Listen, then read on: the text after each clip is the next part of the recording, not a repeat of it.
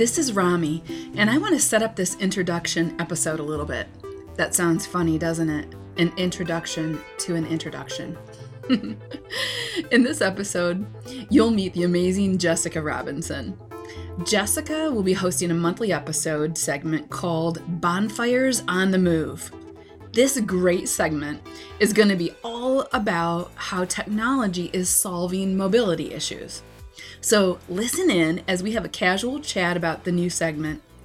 I think you will quickly understand why I'm so excited about her hosting this set of shows on technology and mobility.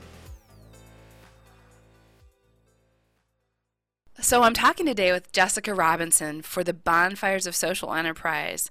We've had such popularity with some of the guests that she identified during season 1 that we're going to start a regular segment with you, Jessica, and that's what we're talking about here today. Yeah, Rami, I am so excited. I can't wait to do this. I know, me too. Hey, I just thought we'd let the listeners know how we connected originally. You and I were guest judges at an event around social enterprise, and we connected there. And then you introduced me to one of our very popular guests from season 1 from Split Fairs, Anya Babbitt. Do you want to tell me a little bit about what you were doing at that time? Oh, sure. So as you mentioned, we were co-judges, and I was really excited to be part of that event that was focused on social enterprise. But I met Anya, the founder of Split, because she'd brought her company to Detroit as part of the very first Techstars mobility program here in the city. And when I met you and heard what you were working on and had been talking to Anya about their vision for her company, it just seemed like a perfect fit, and I had to put you two in touch. Yeah, that was such a great gift. She's so great. Her whole team, they're just tremendous. And then, as you and I kept in touch, it seemed obvious that there was just a lot of folks that you were identifying around mobility, using technology to solve mobility issues. And I think you and I just kind of organically said, hey, we might have enough content here, and guess, let's see if we can do a regular monthly episode, right? Right. Yeah, I think it's great. And as I started to think about the types of folks that we could bring onto the show here or kind of expose to the listeners, I just keep getting more and more excited. There's just so much happening in this particular space right now, and attention to the way we move and get around here, not just in the US, but really across the globe, that this is really the perfect timing for this conversation. Yeah, Jessica, I know. And just for the listeners, your bio will be online. It already is right now. But would you mind giving them just a little bit of a feel of your background? Oh, sure. I'd be glad to. And, you know, it's funny when you try and think of telling your story of how you got to a certain point, because there's so many bits and pieces of background that I really see that have brought me to this place and have really built my love for transportation and mobility. So I'm going to give it a try. I had a chance to work at Zipcar, which is the world's leading car sharing organization, for a number of years. And I started with them all the way back in 2007 when the idea of new mobility solutions and mobility technology was, well, it was still really early. And I remember many conversations at the time, quite honestly, Rami, people laughing or doubting that this would ever change anything here in the US. So at Zipcar, I actually ended up doing a number of different things, everything from marketing to building community membership to something a little bit more boring sounding, but actually really interesting, which was managing parking for the company in San Francisco. And you can imagine that wasn't an easy thing. And in doing so, I had a chance to get a glimpse at a different side of business, which I actually think comes full circle in many ways now. And that was working with city officials who were really trying to grapple with what we do as civic leaders when we have all of these new companies and startups coming in.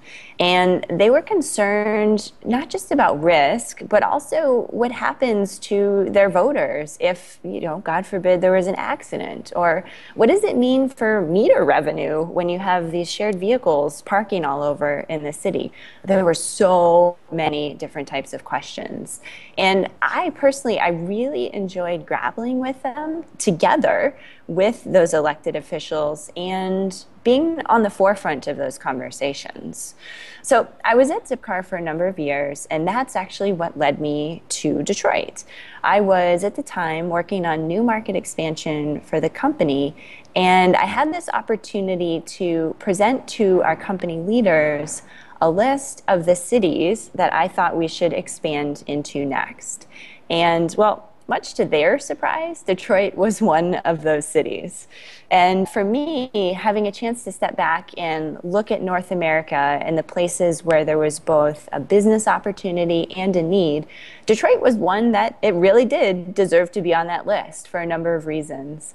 And gosh, it's so funny. I vividly remember that presentation to the leadership team in that big boardroom at Zipcar. And I mean, I swear, I think our CEO probably dropped his cup of coffee on the floor. But we got it done. And, I had a chance to see when I was putting that presentation together some things about the city that maybe others hadn't or haven't yet in terms of economic investment that was going on here. But again, the need, given the context that we have with such a big city, and also the availability of public transportation and how car dependent we are here. So long story short, and full circle, apparently I was persuasive enough to convince the company that Detroit was one of the cities that we should go into, along with other ones, much bigger ones like Dallas or Houston. And not only did we get the green light, but I was lucky enough to lead that project. And ultimately it brought me to the city, and I just couldn't leave. I was here and I started to make really good friends, strong business connections. And I tell you, I think the second cup of coffee that somebody dropped on the floor was when I called my boss and said, hey, I think I'd like to move to Detroit from Portland, Oregon. Right.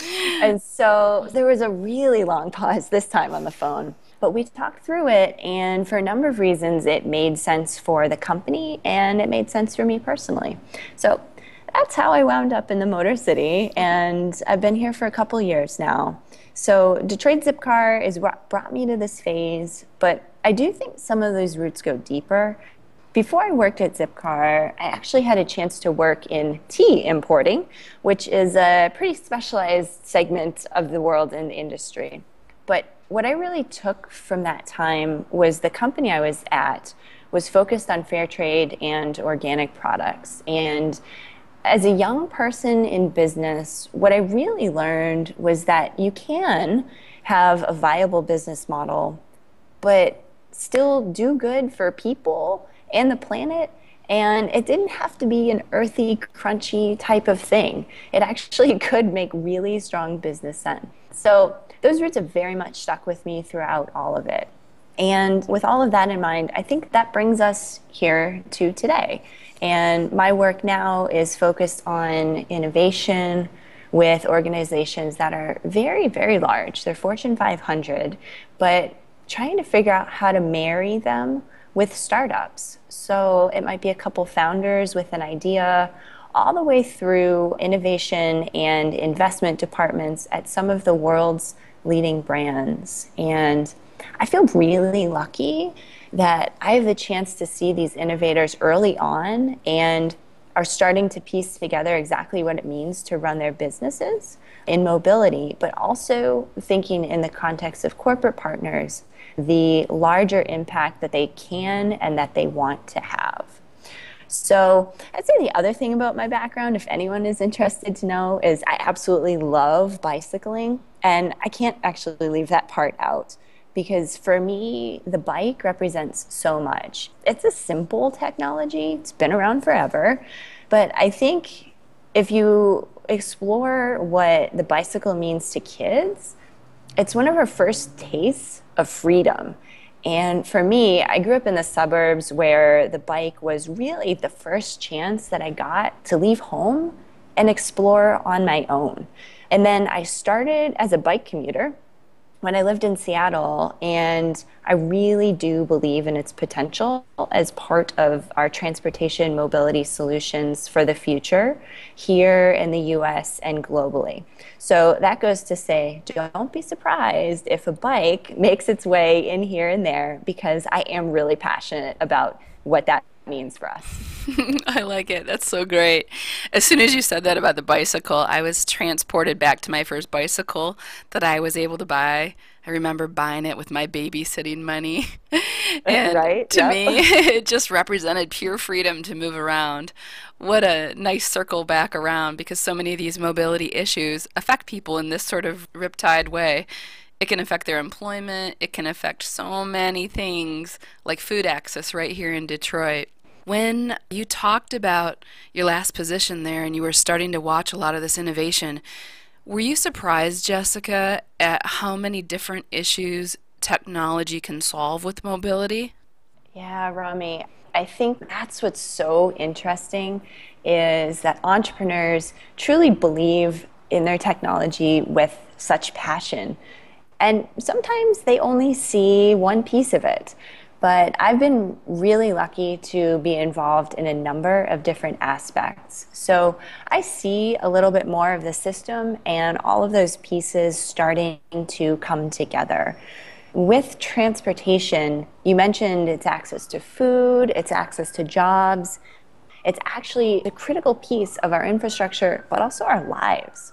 So I think sometimes about the conversations that I had with people talking about car sharing, and it becomes very personal very quickly. And for some, it means saving for a vacation. For some, it might mean being able to go back to school.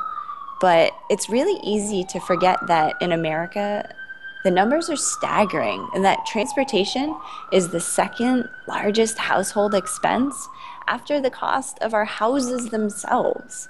And for most people, it's about a quarter of our income that we spend on transportation if we're in a car dependent area. So when you think about technology, it could be something as simple as a car that's more fuel efficient. That's a major savings and a major impact. But it could be something that encourages us to get to work with coworkers, like Split. It could also be something much bigger that we haven't really even thought of yet. And that's what I love, is the overlay of this technology, the personal, and what does it mean for cities and how we plan and think about the future. Yeah, and by the way, I just love the way we podcast these days. You know, we got a whole siren going by in the background, and I way know. to keep your focus. We just that's just how it goes. We don't do our show in these beautiful studios. We're really out in the field, as our listeners probably have learned over the years. So, well, anyway, yeah, thanks for that. There's so much that can be done here with technology and mobility. I think you're right that transportation is just in every part of our living and being in today's world. And the timing and history for us to even be doing this particular show is amazing to me. I mean, we almost couldn't have done this 10 years ago just because of all the factors weren't lining up. People now desire to solve social issues. I find everywhere we travel around the globe, there's such a heart to how people are turning their attention on others, even though it appears as it's all about iPhones and my picture and this or that, it's all about me. I still find this incredible current of people turning their attention to others to solve social issues. Is there anything that surprised you, Jessica, about what could be solved with the technology? Yeah, that's a great question. I think things that come to mind are, again, I go back to the enthusiasm of some of these entrepreneurs. They would probably tell you, no, nothing is unsolvable with technology. But I think that some of those bigger issues that we're facing, we talked a little bit about household income. That's very personal, but you can take it to another level, and the stream of these macro and global issues. And One of the things I've been thinking about a lot lately, given not just the recent discussions in Paris around climate change and COP21, but just air pollution and something as small as tiny air particles, but how big of an impact that can have on global health.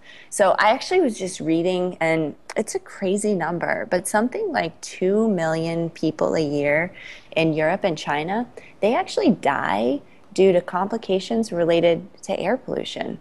And most of the cause of that air pollution is smog, which is linked back to personal transportation. And we're lucky enough to be here in the US where we have strong regulatory controls. But when you think about transportation technology and these innovations that are happening, what does it mean for China and India?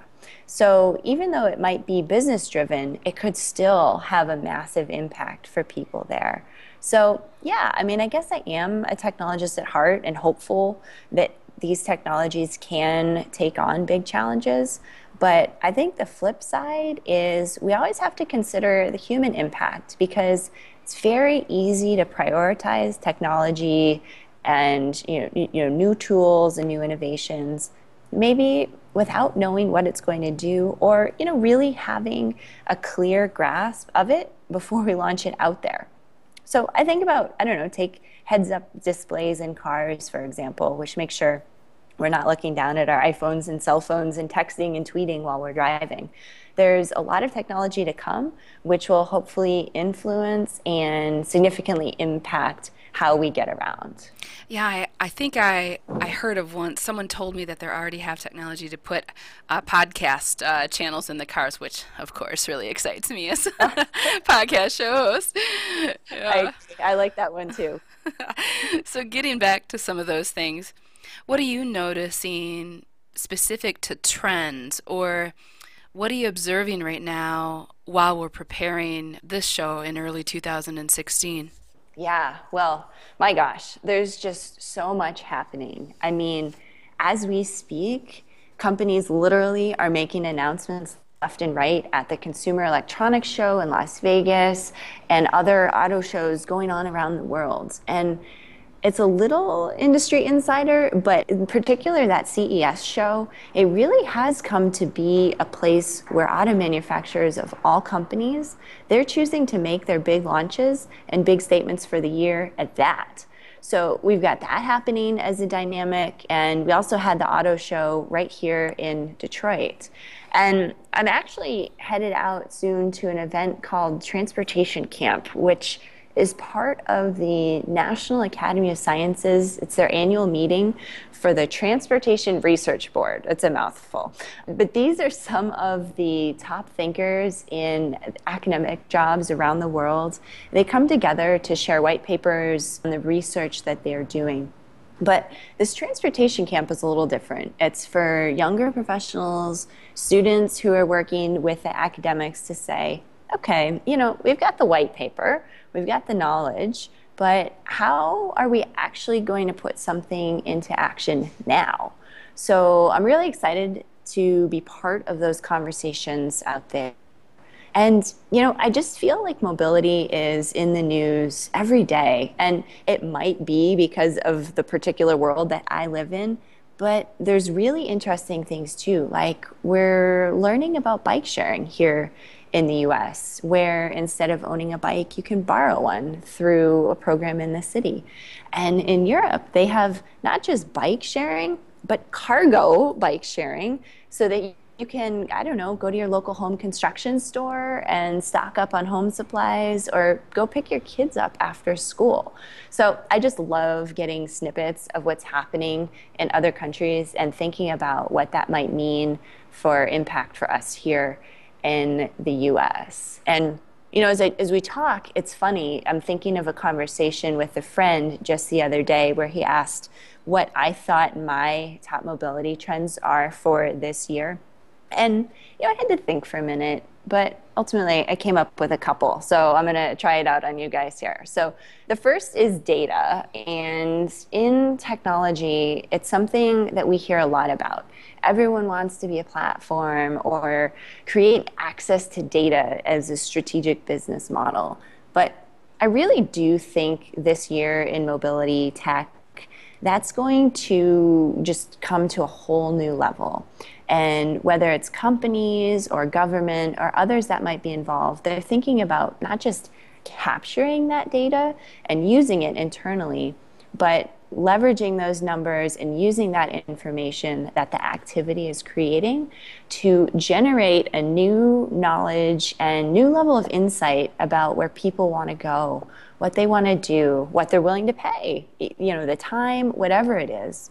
And I think data really is going to be a big trend for the year. And, I'd say related to that is a connection between services. And we started to see this for a little while between, let's say, a parking app that might be able to tell you where to park your car and a rental car. But I think this year the connection's going to come a lot more between public and private services. So we actually just saw an announcement at the end of 2015 that Lyft, the ride-sharing company, had partnered with DART, which is the transit agency down in Dallas, Texas, to bring the two services together and make it more seamless. And I think that's going to be a big trend this year in many different companies or groups or transit agencies. It's that talking together, again, likely in the form of data. And then last, I'm going to throw out bikes just because I like to cheer for the underdog on this one. And I actually do think we'll see, especially here in the US, a lot more focus on bikes and bicycle infrastructure. And we know that in bicycling, feeling safe is a big part of people's willingness to get out and try riding for the first time. So I'm always going to cheer for bikes and include them on the list, as I kind of mentioned before. And then kind of a wild card I'll throw out there, and I'll warn you, it's a little nerdy, but it's insurance and risk. And what does that mean as it relates to services, but also to banking? And we're starting to see different kinds of ownership models come into play beyond what the current car sharing or bike sharing offer to something where it actually might be fractional ownership or leasing to own. So there's actually a company in Africa that I saw where they're doing a lease to own type of scheme for motorcycles, which is quite honestly, it's bringing a new transportation option to people that were never able to have access to it before. And so now, for the first times in their lives, they're actually able to own an asset. So rather than sharing, this is actually improving their lives. So we'll see where it goes. A lot of people are looking at that type of thing too. That's four fascinating trends. Jessica, I am so excited that you're going to be leading this segment and picking out our guests for us. Could we give a feel of some of the profile types that we might be able to get on the show for this year? Good. Yes, definitely. So the more I think about it, the more types of guests come to mind. So we might have a hard time choosing. But I think that some of the folks we'll be bringing on are those entrepreneurs that are at these early companies. They're just getting started out. They're working on new technologies, whether it's some new hardware piece that might go into a car, or maybe it's an app that people are looking at using to move around cities. And when I talk to entrepreneurs, what I'm excited about is that many of them are solving a personal problem that they encountered or they saw in their own lives. And what's really exciting is the global influence, where we have founders here in the US and across the world, and they have very different life experiences. So they're solving a different set of problems than the first generation of mobility innovators that are out there.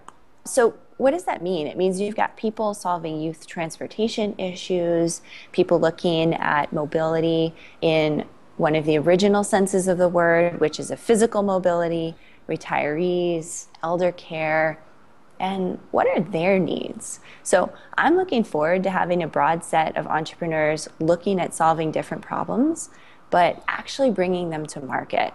And I think that's what's so cool about startups is every time I have a chance to sit down with the founder, here comes that fire truck again. Let's wait for it.